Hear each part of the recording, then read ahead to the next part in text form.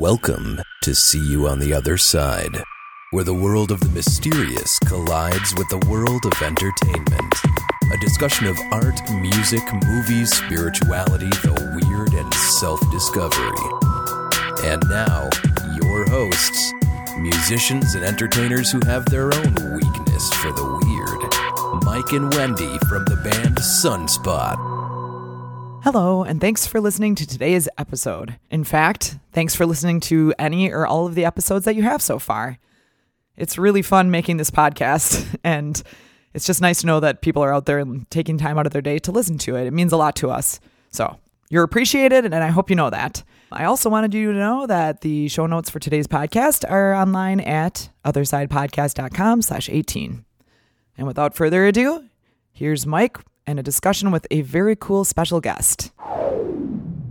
We're here with a Wisconsin legend tripper and paranormal researcher and all in all an expert on weird stuff, Chad Lewis. For our listeners, why don't you do a quick introduction to a little bit about what you do and the different kinds of stuff that you're into? Sure. My background is actually in the field of psychology. But for the last 20-some years, I've been traveling the world in search of the strange and unusual.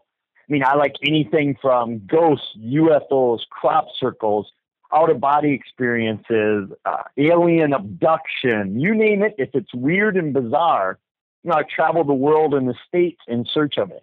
Okay, cool. And where are you from originally? Yeah, I'm from Eau Claire, Wisconsin. Yes. And I actually blame Wisconsin for my interest in the paranormal because we have 3 UFO capitals of the world in Wisconsin. And I grew up not too far from Elmwood, which is one of those. And that's what got me interested in UFO sightings. People believed they were having all these sightings back in the 70s and 80s. And then when I started investigating in the early 90s, they were still going on. So that's how I really got involved with paranormal research. That's awesome. And that's fun. No, so I've been to Elmwood and the UFO days and stuff like that. And it's funny, our band is actually playing at Belleville, Wisconsin, next week. And they are another UFO capital, that they have a whole UFO party and stuff like that. Have you been down for theirs yet? I have. I've been to the Bellevue and then the one in Dundee and then Elmwood. And, back in the day, most of them really had more UFO content. They would have speakers and talk about the UFO history of these places. And over the years, they've kind of gone away from that a bit, and it's mostly, a parade in a beer tent, which may account for some of the sightings. But I think right. Some of these are now getting back more to the core of looking at why they were based on UFOs. So, yeah, I love these UFO festivals. They're a great time. You can go and get a UFO burger and all kinds of weird stuff. Yeah, and I don't know of any other state besides Wisconsin that has the 3 different UFO capitals. Like I don't know if that's a thing of pride for everybody else, but it certainly is a thing of pride for me. I know several other states have UFO watchtowers. One of the more well-known is out in Colorado, where they built a big tower out in the middle of the desert there watching for UFOs. But in terms of actually having UFO capitals, yes, we have 3 of them. Very cool. That's great. That's great. So you've written several different books, Chad, and we could talk about any number of them. But I think today would be a good launching point. Is since our show's about that intersection of paranormal and pop culture, and we talk about the media all the time. Our election special was about the lizards that rule the world. Yes. But I thought we could talk a little bit about your book about the hidden headlines of Wisconsin and crazy kind of newspaper articles that have appeared in different newspapers. And because you've done one for Wisconsin and one for Iowa too? I did one Wisconsin, one Texas, and one New York that are out now. Okay. So you've done 3 different books just on the crazy headlines. And can you elaborate on that for a little? Because I think everybody thinks of when they with the internet, obviously, you're not always going to believe everything you read on Gawker. But when you look at the Milwaukee Journal or the Minneapolis Star Tribune or something like that, you tend to believe what they say. Like, why did newspapers have these crazy headlines? Well, remember, back in the day, in the time period that I looked at was from the late 1800s, early 1900s. And this was pre-internet. I was looking for history about different buildings and places for a different book on haunted places. And this was on the microfilm or microfiche at a library. You had to go there, insert the film of the daily paper you wanted, and then look through it on the big machines. And while I was looking for research, I would often run across strange headlines out there that just caught my attention. You know, something like a chicken with a human face, or a couple asked police to rid their house of ghosts. And I would print these stories out for my own amusement. And then I started compiling a stack of them where I said, what would happen if I went through day by day through these newspapers looking for bizarre stories? So that's what I started doing, just going through day by day Wisconsin papers, looking for weird stories of, anything from bizarre deaths to weird people to UFOs to mysterious creatures. And I was amazed at how many I found. But you have to keep in mind that back at that time period, newspapers really were the combination of, Facebook, People Magazine, TMZ, all of these things. It was where not only people went to get their news, but their gossip as well. And that's exactly right, because that was the biggest form of education for a lot of these people in the 19th century and stuff like that. Like, we just think, well, we're just going to jump online and see and see what's going on. But I mean, back then you would have different editions of the newspaper, right? Like, there'd be a morning edition and an afternoon edition, and so people would be able to keep up on the current event. I mean, newspapers would change within the day, and as stories would update and stuff, hot off the press, or you think of a newspaper kid or something like that saying extra, because that was an extra edition. And I think that's a great way to put it, that that was how people gossiped. It's how they got their information, and it's how they developed their opinions on things. So it's all the more shocking when you hear the stuff about the chicken and everything. And newspapers become a big basis of the Madison Ghost Tour that I run, or the Milwaukee Ghost Tour that my sister runs. That a lot of it all comes from these great stories from the late 19th century and the early 20th century. So, what's one of your favorites when when you're talking about it, when you think about this? What's one of the ones that gets you right away that you're like, oh man, this is one of my favorites? Well, I like myself two things. I like the mysterious animals or mysterious creatures. They would call them usually a monstrosity back then, or a wild man. And the wild man stories are some of my favorite because they come in two categories. One is the hermit that people live out in the woods by themselves, and they have long whiskers, or a beard as we now call it. And they would be seen in tattered clothes and scaring women, and they were thought to be terrifying men. But then others would mean wild men of what we might consider Bigfoot creatures. These giant 8 foot tall, covered in a thick, bushy, matted down hair that would be seen in the outskirts of town, and posses would gather around and try to hunt these things down. And there are so many reports of it must have been a slow time, because these hunting expeditions, I wish I was around back then, because people would just gather with their rifles and say, let's go hunt that wild man. And what a great legend trip that would be. Like we're going to go hunt the wild man they talked about in the newspaper. That time period was just so much fun, because it really was, especially the early 1900s. It was when science was really coming into its own, that the Harley Davidson just started coming out. The motorcycle crayons were just coming out. But yet species were being found too. The mountain gorilla was officially discovered. So people were saying, why couldn't a sea serpent be in my lake? Because there's a huge monster ape running around the jungle. What's the difference? Right. No, and that's absolutely right. And so a lot of our great stories come from that era. I mean, we talk about it. I don't know if you have anything about the Madison Lake Monster in your in the Hidden Headlines of Wisconsin book? Yes, I have the Monona and Mendota Lake ones. The Madison Lake Monster, I mean,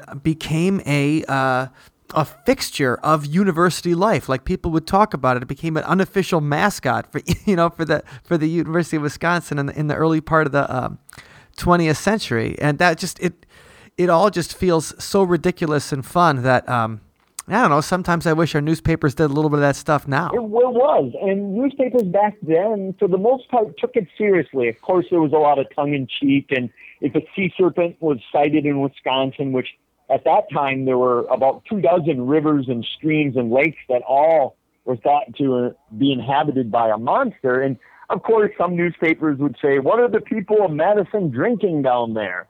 But for the most part, people took it seriously, and it was an expedition to find out what was going on. Whereas today, you may get an article in the new local newspaper, but that's it. There's no follow-up. There's no real investigation. It's just kind of a fluff piece. Speaking of investigation, as you know, that is something you have a specialty in, Chad.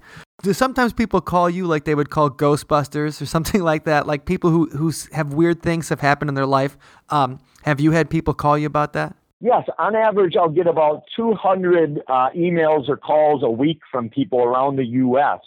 Just a couple days ago, I received a report from a woman who believed a spirit pushed her husband down the stairs and was tormenting everybody.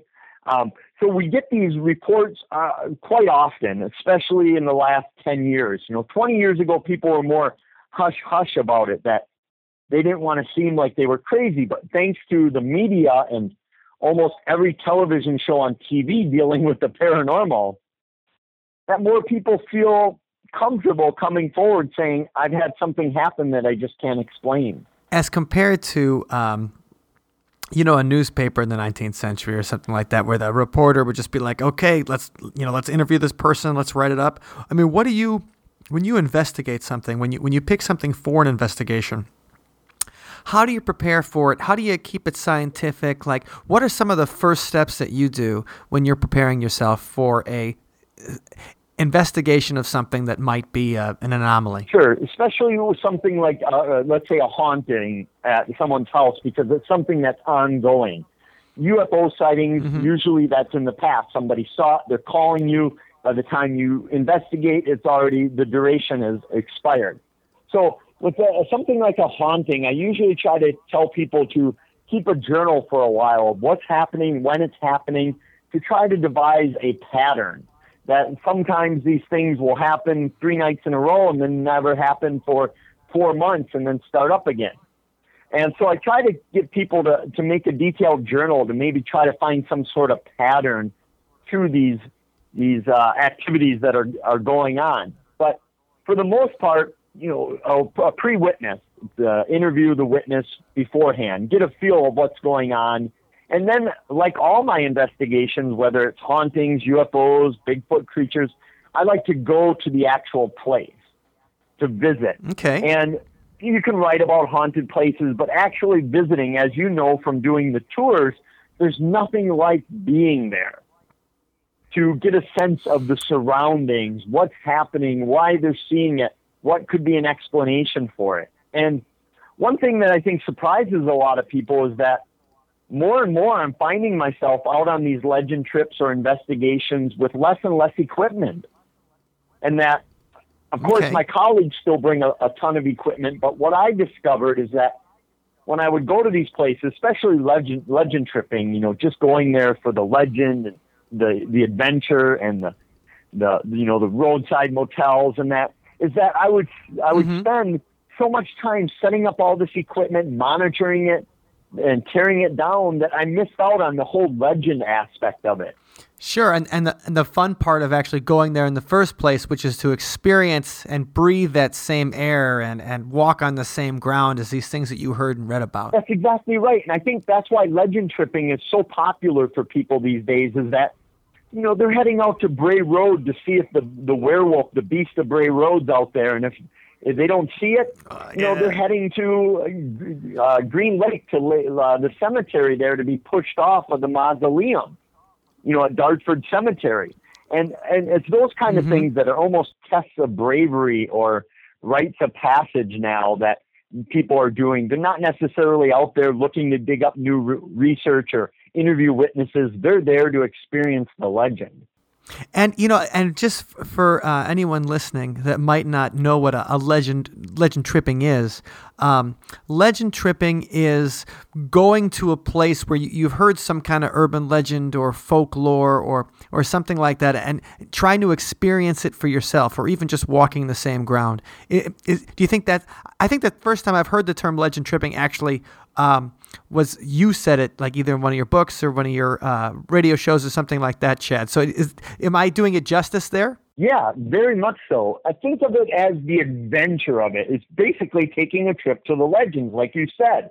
But for me, it's a little bit more than that. It's getting off the main roads, taking the back roads. Maybe you'll accidentally stop at a roadside attraction, the world's biggest ball of twine, or one of these gravity spots that you might find. So there's things incorporating that too. And as I mentioned, it's eating at local diners and talking to the locals about the legends, staying at these little mom and pop motels. And I do a lot of legend tripping with Wisconsin researchers, Kevin Lee Nelson and Noah Voss. And when the TV show Supernatural came out on the CW or whatever it was back then, the Sam and Dean Winchester characters, Kevin and Noah were upset. They said, they're stealing our story. This is what we do. And they're making millions off of it. And it's basically what we were doing the whole time. Oh, that's great. And for somebody who's, you were talking about equipment a second ago, and you're like, you find yourself carrying less and less equipment.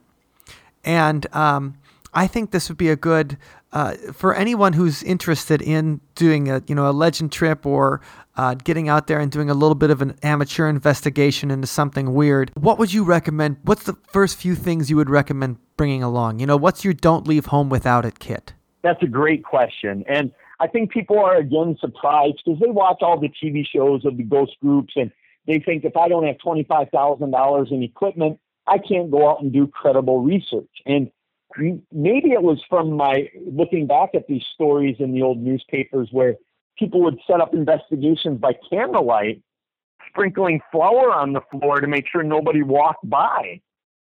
For me, without a doubt, the best thing I've ever invested in is a journal or notebook.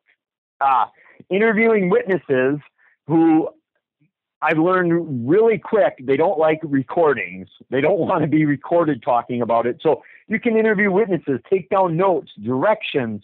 I've started campfires with a journal. So it's really indispensable. And people always laugh thinking I'm going to say an EMF meter or night vision camera, something of that nature, when for me, a journal and then a camera, just to document things. Not only if something were to happen to you, God forbid, you see a Bigfoot and you don't have a camera, but also to document your legend of it. You break down on the side of the road and it's fun taking a photo of your buddy trying to change the tire and things of that nature. So for me, it's a journal and camera. And then whatever you want to place on top of that, whether it's motion detectors, a thermal scan to pick up temperature differences, an EMF meter, spirit box, whatever you want above that is just gravy for me. Okay, that's I think that's some great tips.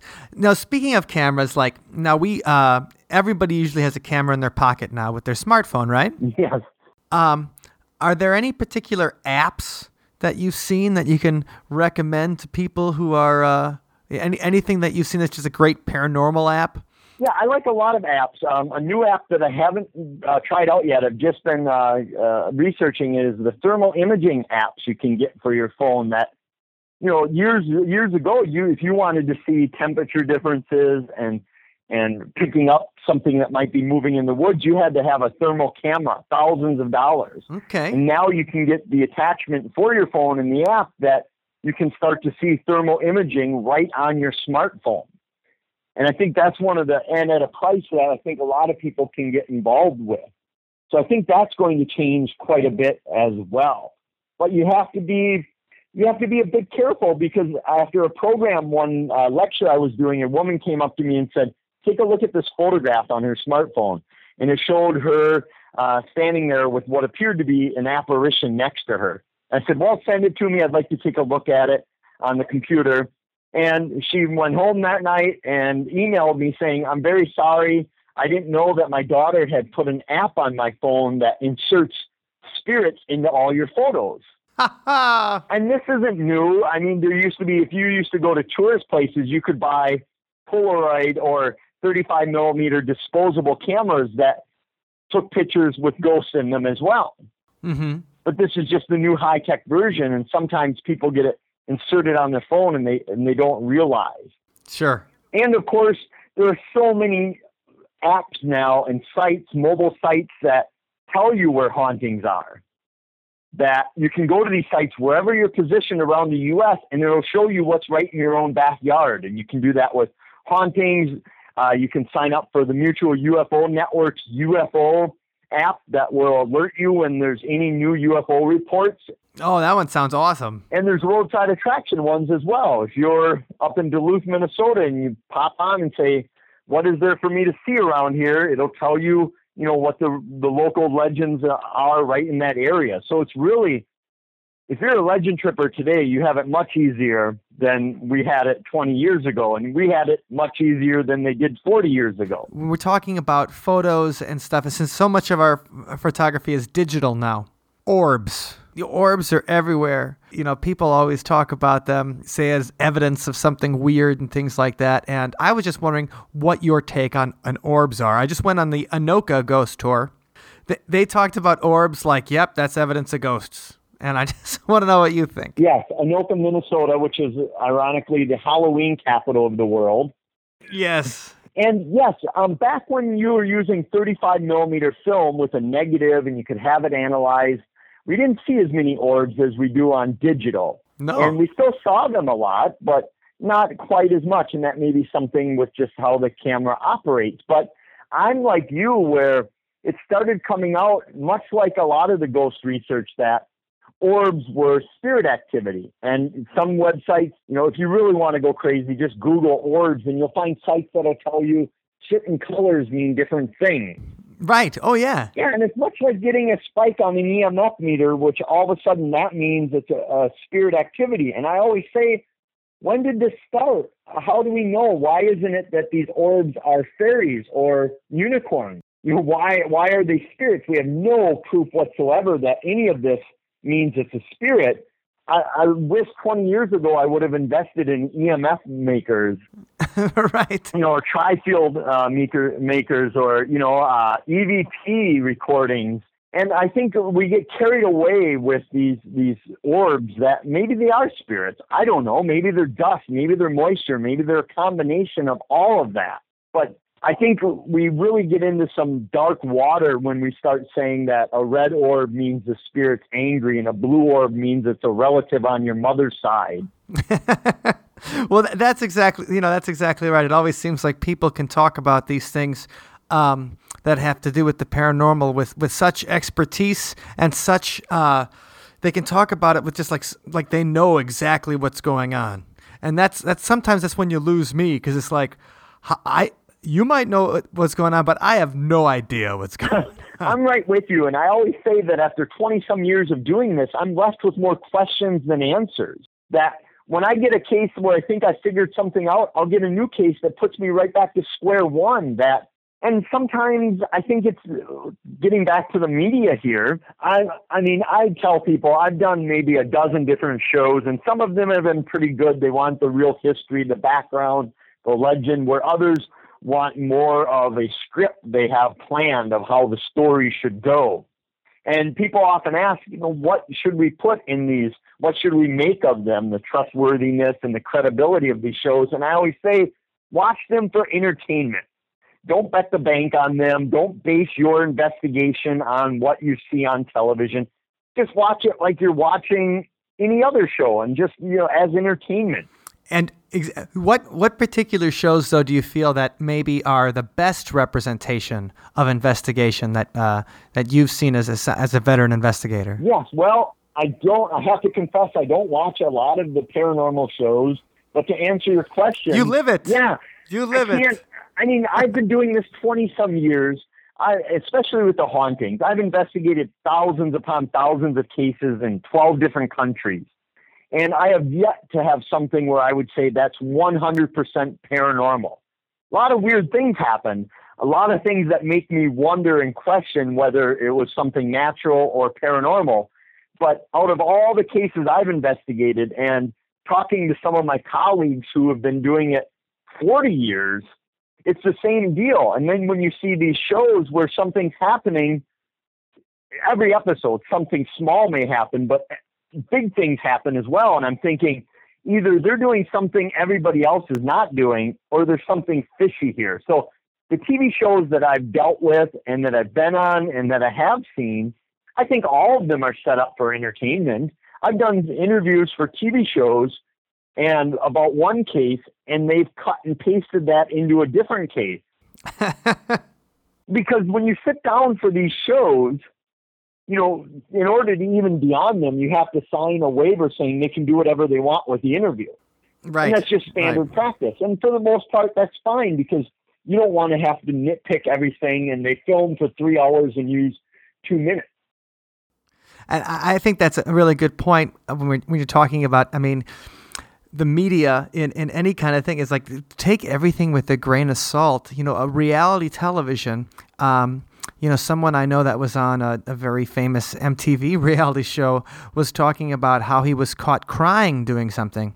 And they made that, you know, the tears part of where he had broken up with his girlfriend in the show or whatever, but it really was like his mother passing away. Yes. You know, that he has this horrible moment in his life, and they just take it and they stick it wherever they think it'll be good in the story. And that's exactly the same thing they do with the paranormal shows. That I've watched shows and I've seen them interview witnesses that I've interviewed before, and then they'll recreate it or tell the story, and I say, that's not accurate. But it's understandable because they're in the business of entertainment. They're not trying to set the record straight and be a documentary. They're there to entertain people. What are some of the paranormal blogs or news sites that you'd recommend people to check out that you feel are the best of their class? You know, the least sensational, the most informational, and the most useful to someone who's a serious researcher like yourself. Well, I love Lauren Coleman's new Crypto Zoo News or whatever he calls it. You can go to Lauren Coleman's site and his cryptozoology. When he posts stuff, it's really good. It's really accurate. I like Crypto Mundo. Oh, yeah. They have a great site, but it's mostly Bigfoot stuff. And outside of those two, you know, Nick Redfern, who's a famous researcher down in Texas now, he has a great blog site, his Nick Redfern's World of Whatever. And he doesn't pander to the masses. He has a great website. So I would recommend those three if you just want good news without it being too, you know, Hollywood, if you will. Absolutely. Nick Redfern's one of my favorites. I took 3 Men Seeking Monsters on a trip to the UK a few years back, and you know, visited some of the same spots. And really, it was super fun going on a legend trip with some of his stuff in tow. And talking about media, how can there not be a movie of 3 Men Seeking Monsters? I know that would be a great movie. Pub after pub. I know, and plus, I mean, it would be great to see it done by like the Shaun of the Dead guys or something like that. You know, Edgar Wright directs Nick Frost and Simon Pegg. That would, I mean, I can just see them doing a version of that. But, you better patent this idea because this is brilliant. I know. I was going to say I could work on the script and send it right in. Chad, where can people see you next, and where can they find you so that they can get a little bit more about the unexplained and what you do? Sure. Just type my name in with paranormal on Google. You'll find several of my sites. But I always, you know, half jokingly say that go out there and explore and find the weirdest spots around, and the weirder it is, the more likely you'll find me there. That's exactly right. And so, anyway, I know I'm going to have to ask you back and ask you about the chupacabra because I love Puerto Rico, and I'm going to have to get in touch with you. We're going to have to talk about it and find out where I should go visit this time around. So thank you very much for your time, Chad. We really appreciate it. Hey, keep an eye out. And since today's discussion was all about the media and the immediacy of newspapers and blogs, we thought we'd include a Sunspot song about how things in life are often temporary. This song is called Ephemeral.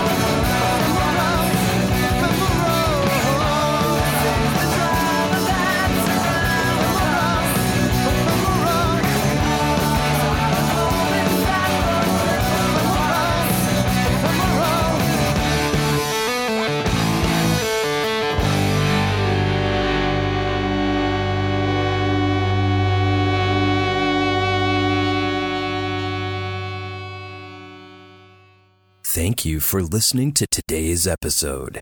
You can find us online at OthersidePodcast.com. Until next time, see you on the other side.